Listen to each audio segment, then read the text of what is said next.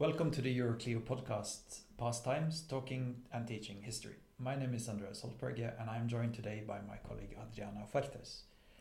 Adriana has been with us for the last 6 months as a trainee. Welcome to the podcast, Adriana. Thank you, Andreas.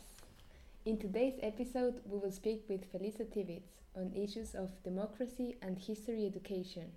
This particular episode is part of a larger thematic focus on democracy here at Euroclio. We are pleased to offer a related webinar series tackling the issue of fake news and propaganda. Please follow us on social media and join Euroclio as an individual member to stay updated. Our guest today, Felisa Tivits, is Chair in Human Rights Education at the Department of Law, Economics and Governance at Utrecht University. She's also a lecturer in the International Education Development Program at the Columbia University Teachers College and UNESCO Chair in Human Rights and Higher Education. Felisa's research interests include peace, human rights and global democratic citizenship education, curriculum policy and reform, critical pedagogy, education and social movements, as well as human rights and higher education transformation.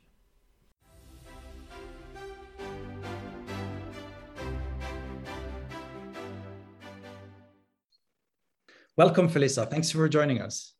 My pleasure. Thank you for inviting me. Okay, Felisa, so as a first point that we wanted to address in this episode is that when we talk about democracy, we think of it as a system that includes and permits that all voices are heard. As individual teachers, how should we deal with extreme viewpoints in the classroom? And related to that, how would you see the wider role of history education when responding to violent extremism and radicalization? Well, these are very difficult situations to find oneself in as a teacher in a classroom. And I don't envy any teacher who has to deal with extreme viewpoints. I think, if I may, I'd like to focus specifically on hate speech as an element of your question, because I think that hate speech is a phenomenon that can take place not only in the classroom and in schools, but also our communities on social media and even with leaders. Recently, the United Nations organized a whole conference on how education can address hate speech, and I presented at it. So if you don't mind, I'd like to share some of the strategies that I mentioned on that panel. The first strategy is just to create awareness among students, teachers, and also parents that hate speech inflicts pain and can lead to a host of psychological problems. A second strategy is to create concurrent policies to combat disinformation and bullying, because these go hand in hand. Another strategy is to create reporting mechanisms when hate speech does take place at a variety of levels, also within schools, and to have really clear codes of conduct regarding how views get expressed.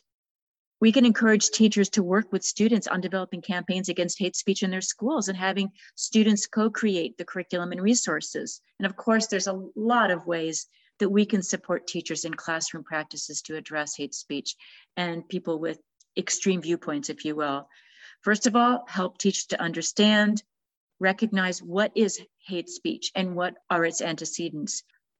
Give them trainings related to methodologies for dealing with sensitive issues like discussion techniques, how to handle certain problems like the one you alluded to in your question. Let them practice with it so that they feel a little bit more confident when they're not taken by surprise and left without a response if they get surprised unpleasantly in the classroom.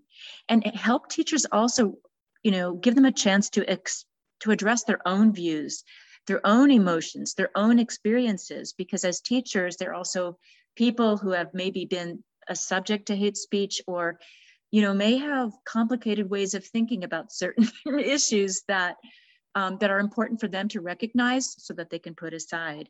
Of course, we can also support teachers with manuals for all of the above.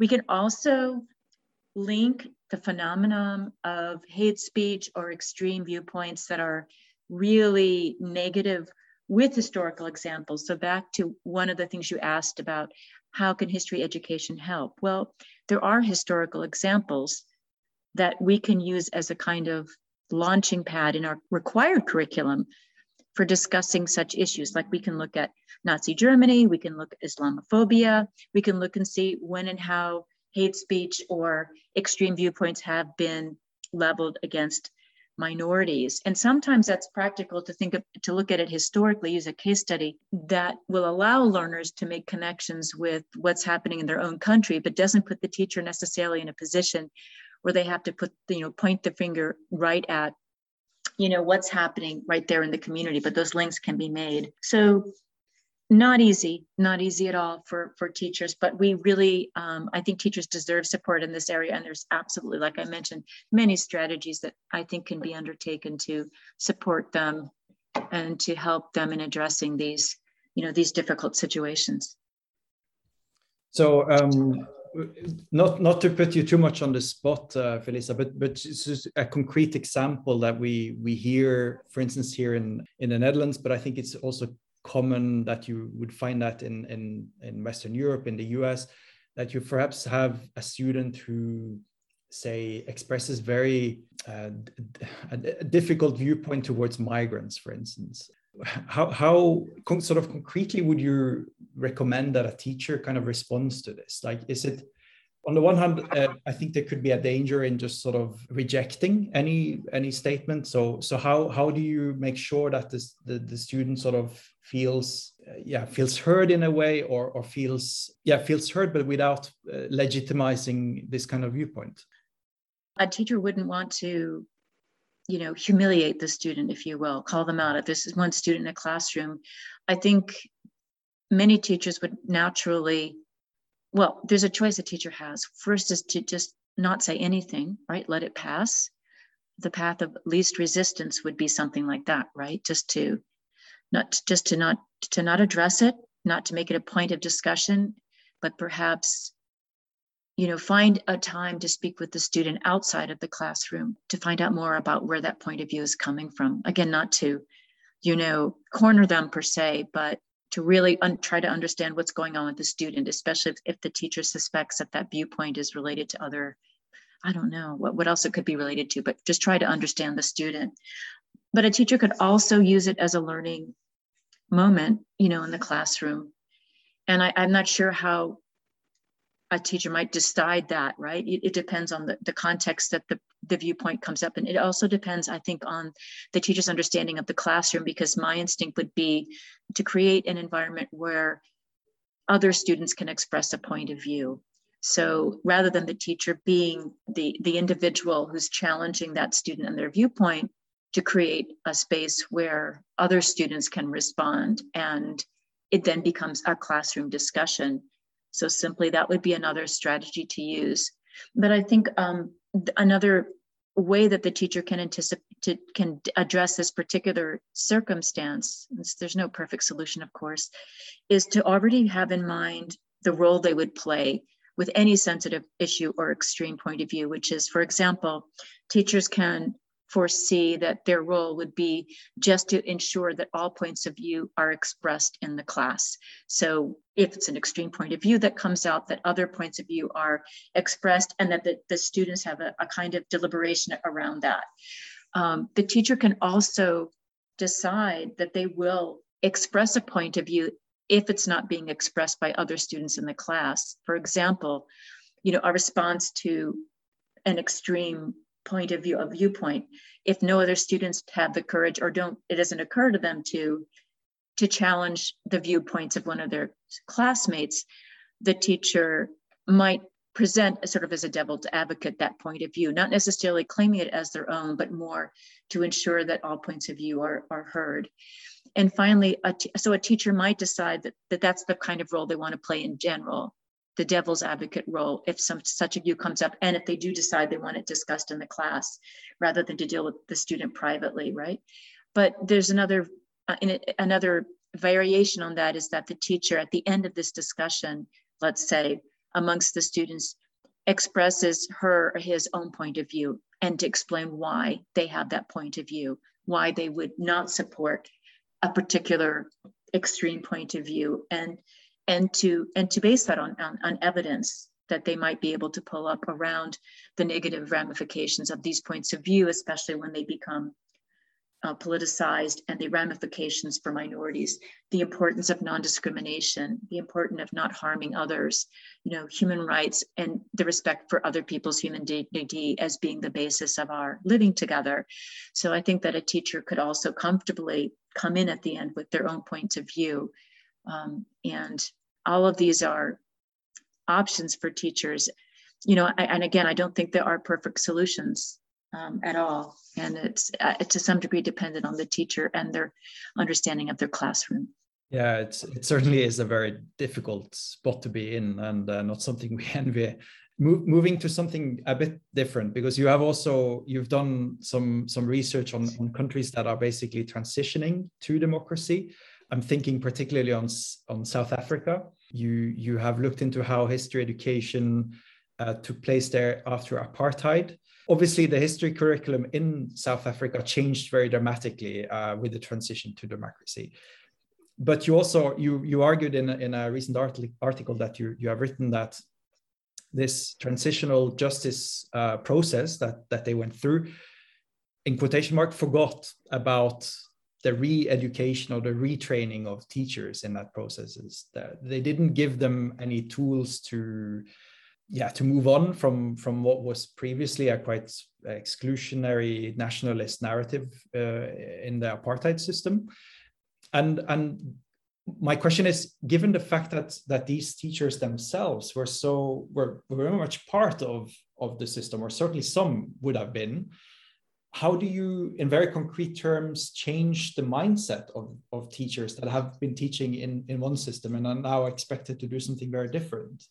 And I think you also have some experiences from trainings that were done in South Africa, and I'm just curious to learn more about the kinds of techniques and trainings that were offered or should have been offered to these teachers in such a situation. Well, can we change the mindset of teachers? Well, certainly if we don't recognize that teachers have their own personal experiences in relation to recent histories. If we gloss this over, as they did in the South African training for history teachers, where they were focusing just on the moving towards outcome-based learning, and how to reconfigure lesson plans without dealing with any of the personal histories of the teachers in regards to apartheid. If we don't recognize that teachers have their own experiences and that can influence how they teach, then their choices in the classroom can become part of the hidden curriculum, right? So even with a new national curriculum promoting multi-perspectivity in history, right? Or honesty about who was culpable during the apartheid period in the case of South Africa, teachers can make choices to skip lessons, to shorten lessons, to offer an alternative point of view. I know a South African history education researcher who has found there's like a really considerable difference, a discrepancy between the human rights education that is being taught in teacher training institutions and what they actually teach once they're in the schools and classrooms, because then they become influenced by their peers and the culture of the schools. So back to your question, in the short term, change is very difficult. I mean, for everyone, for teachers, for systems. So perhaps all we can say that it's a faltering process, but it's a more honest one if, in the illustration you gave, the retraining recognizes sensitive and emotional areas for teachers and provides a space for dialogue and honesty. In the teacher training workshops that we mentioned in the article you quoted, it was the first time that teachers coming from different racial backgrounds in South Africa were actually training together. That in and of itself was a transformative experience. So if teacher training institutions allowed for these kinds of encounters, again, bringing together groups that had previously had tensions with one another, even animosity. So even if they brought them together, even only implicitly with the agenda for dialogue, and if the national curriculum incorporates critical reflection on difficult histories, I think these are important steps to take, even if they're imperfect. And then as a related question to this, we talk a lot about teachers as agents of change. What do you read into this? And where do you see the potential and also the limitations and the challenges for teachers to, really instill certain values, democracy, human rights, peace in their classroom and to their students? In my own experience, teachers become so-called agents of change through some very, very simple but powerful practices in the classroom, encouraging critical thinking among their students, not only critical thinking for the students, but students thinking for themselves, exploring issues of their own interests, encouraging dialogue, and encouraging students taking action. It's this simple. And to model this for the students directly, I recently completed a study of youth activists in the United States, and it came down to some very simple practices, creating spaces in schools for students to explore and express their own voice. Sometimes this happened in the classroom. Often it did not happen in the classroom. It happened outside the classroom in clubs or experiences outside the school. Or there was that singular teacher who recognized there was a student in their class with burning questions, who would take the time to have lunch with the students periodically and just have a discussion about what was on the student's mind politically. It was often despite what was being taught in the classroom, not because of it. And that was a big surprise for me.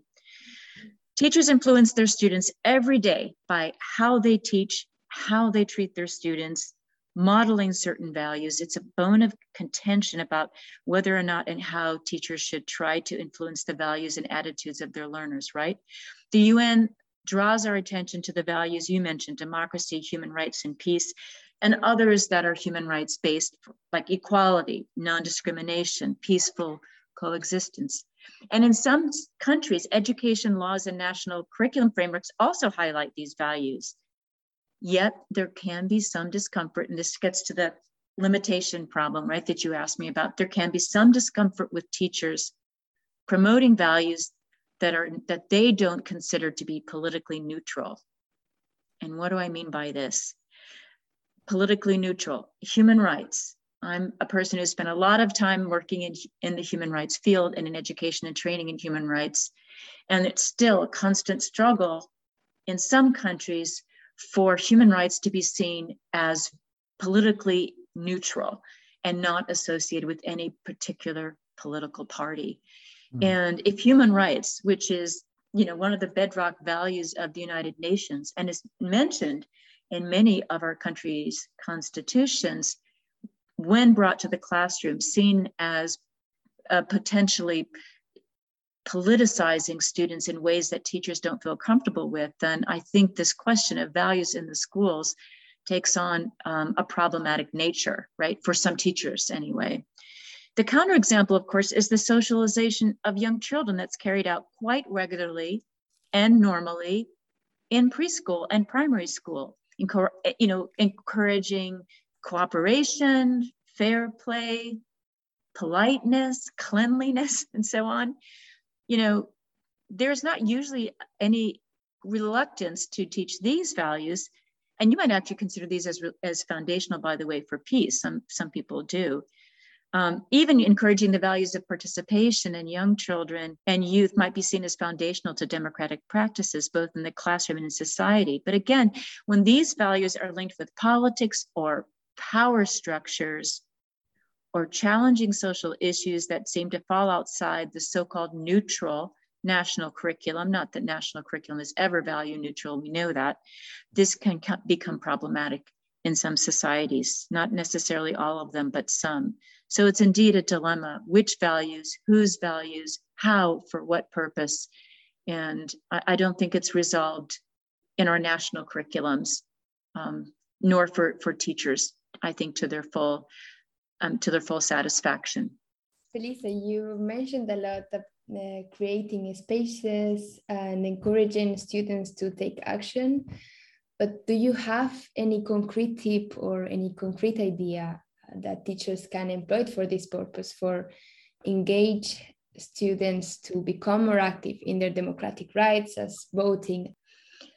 Well, I mean, those of us working in education for democratic citizenship like Euroclio, and many other organizations have been working long and hard, right, to give teachers suggestions for how to do this. For me as well, in the human rights education curriculum that I've worked on in the trainings, we always want it to lead to action in some way. Although I would like to mention that the notion of transformation and activation, I think has a private as well as a public dimension. The private dimensions, which I think are really valuable, is that sense of wanting to make a difference, leaving students with a motivation to make a difference, with maybe leaving them also with a commitment to being what they call an upstander, right? When something threatening, say, human rights, or someone threatening another classmate or person outside in their community, they're not going to stand by and be passively just watching and not try to influence it in some way. So I think that is a valuable residue of some of the focus we have on encouraging our students to make a positive difference in the world, right? So I don't want to discount that. And I mention that because I know in my own working with teachers in my own teacher training institution, prospective teachers, some of my students are really keen on, the values of peace, the values of human rights, but they don't see themselves as people that will go and march on the streets. And it's been really important for me to really reassure them that there's so many ways we can be actively engaged in working for a better world, right? Supporting democracy that doesn't require us to go on the streets and march. Some of you might want to do that, but you don't have to do that. So I think that's important. So that brings us to the public domain. And of course, yes, education for democratic citizenship, we have very traditional forms of engagement that schools are typically encouraging students to do, like to vote, to be active in their community. There's actually many theorists in the field of civic education. I'm very fond of Westheimer and Kahn, and they distinguish between traditional forms of citizenship, like the kinds you alluded to in your question, participatory forms of citizenship, which encourages all of us to be active in our community, like volunteerism in our community. That could be volunteerism with our local governments, with civil society organizations, including any religious community we might belong to.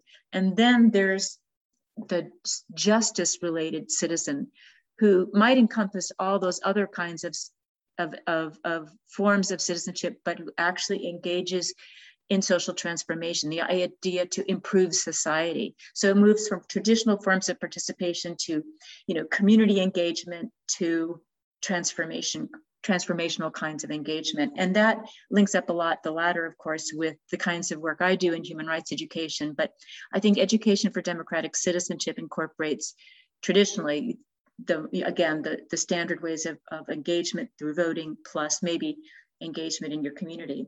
But I want to mention, because I know that Euroclio's members are not only they're primarily in Europe, but not only in Europe. I want to mention this, that I worked recently, a couple of years ago, on a policy guidelines and also some curriculum with UNESCO on global citizenship education and the rule of law, because UNESCO has a partnership with, I guess it's UNODC, it's the UN Organization to Combat Crime.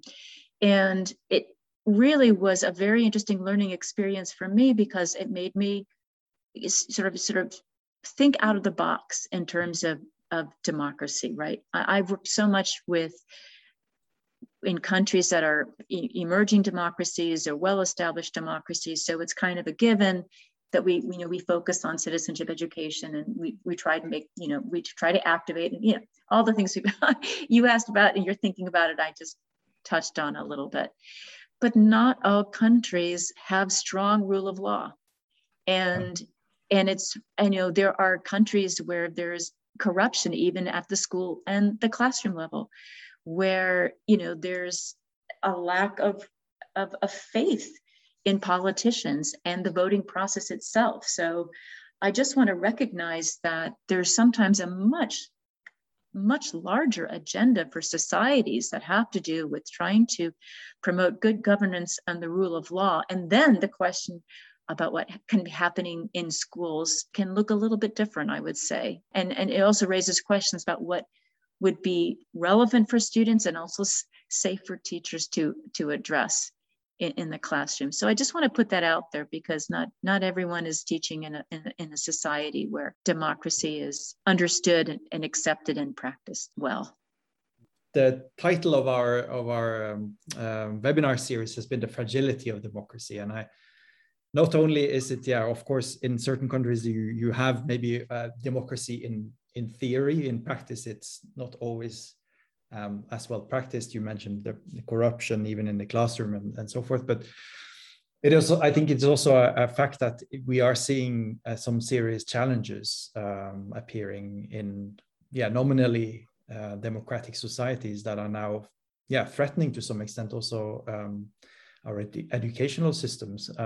We had a previous episode on this podcast. We spoke with an educator in Brazil, where they have quite some challenges now with regard to the regime of Jair Bolsonaro, who is threatening the curriculum, and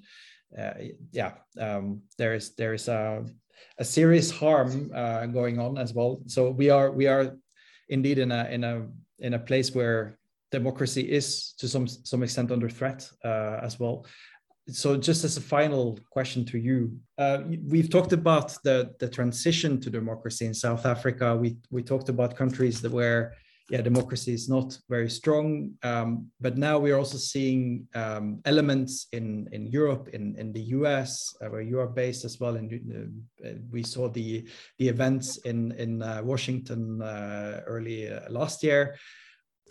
As teachers in a history classroom, how should we respond to these kind of events and make sure that students are also understand that democracy cannot be taken for granted? It's also fragile. It's even in countries that have a long tradition of democracy, we are seeing threats towards it. Well, I think you've answered your own question. And I agree. You discussed this, right? We can look at historical examples. I know it's been a shock, and for so many of us in the United States, the events of January 6th, and many curriculum writers rose to the occasion to come up with very quick prompts for teachers to use in classrooms, to use it as a learning moment, to discuss democracy, to discuss processes of protest, to discuss the acceptability or unacceptability of the use of violence. We now, as a continuation, we still, this issue of January 6th and what happened and who's culpable is now on Capitol Hill being discussed in Congress. So the continuation of this discussion on that incident in the United States is, it's now reached, their hearings being held, right? And it could also take some individuals to court. I believe that's the next step. So it leads us to our institutions and democracy, right? The courts, and also our legislative branch. So I think it kind of goes back to the first question you asked me.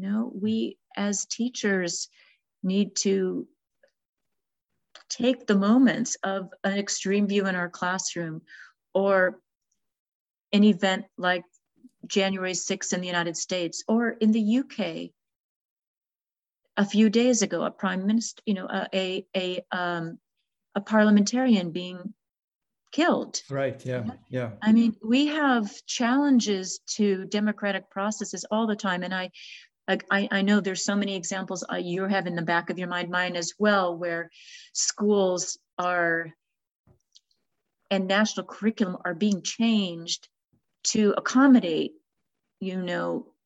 undemocratic impulses in countries. I mean, there's numerous ones we can mention, and I don't know how those teachers are coping with it. In my context in the States, as I said, we can bring out these issues. We can use them like January 6th as learning moments for teachers who are, embedded in systems where they are obligated to use the national curriculum. I think they have to make very difficult choices about how they, if they want to, can disrupt the new national dialogue or the nationalism that is being pushed through in the curriculum. I spoke recently with a student of mine, a graduate student of mine, who was in Hong Kong during the protests. She's not herself from Hong Kong. And she was on the streets, so she was teaching in Hong Kong. She was on the streets. She was marching a few years ago when Hong Kong happened, and she's still in touch with many of her colleagues who are teachers. And that national curriculum is being changed a lot. The whole civics education curriculum is being reformed in ways that you can probably imagine, and teachers are quitting. That's one of the choices they had, and that's what teachers can do. They can quit. But when I was doing research in Central and Eastern Europe immediately after the Berlin Wall came down, I asked teachers what they were doing during the previous period. And teachers had different, some teachers were not loyal communists. They had the official curriculum, but they did other things very unofficially. It just depended who the teachers were. Of course, not everyone did, but they had strategies. They had unofficial classes. They found ways to work outside of the curriculum. They had to be careful because, in some systems that are not democratic or are moving away from a democratic impulse, there are hazards, right?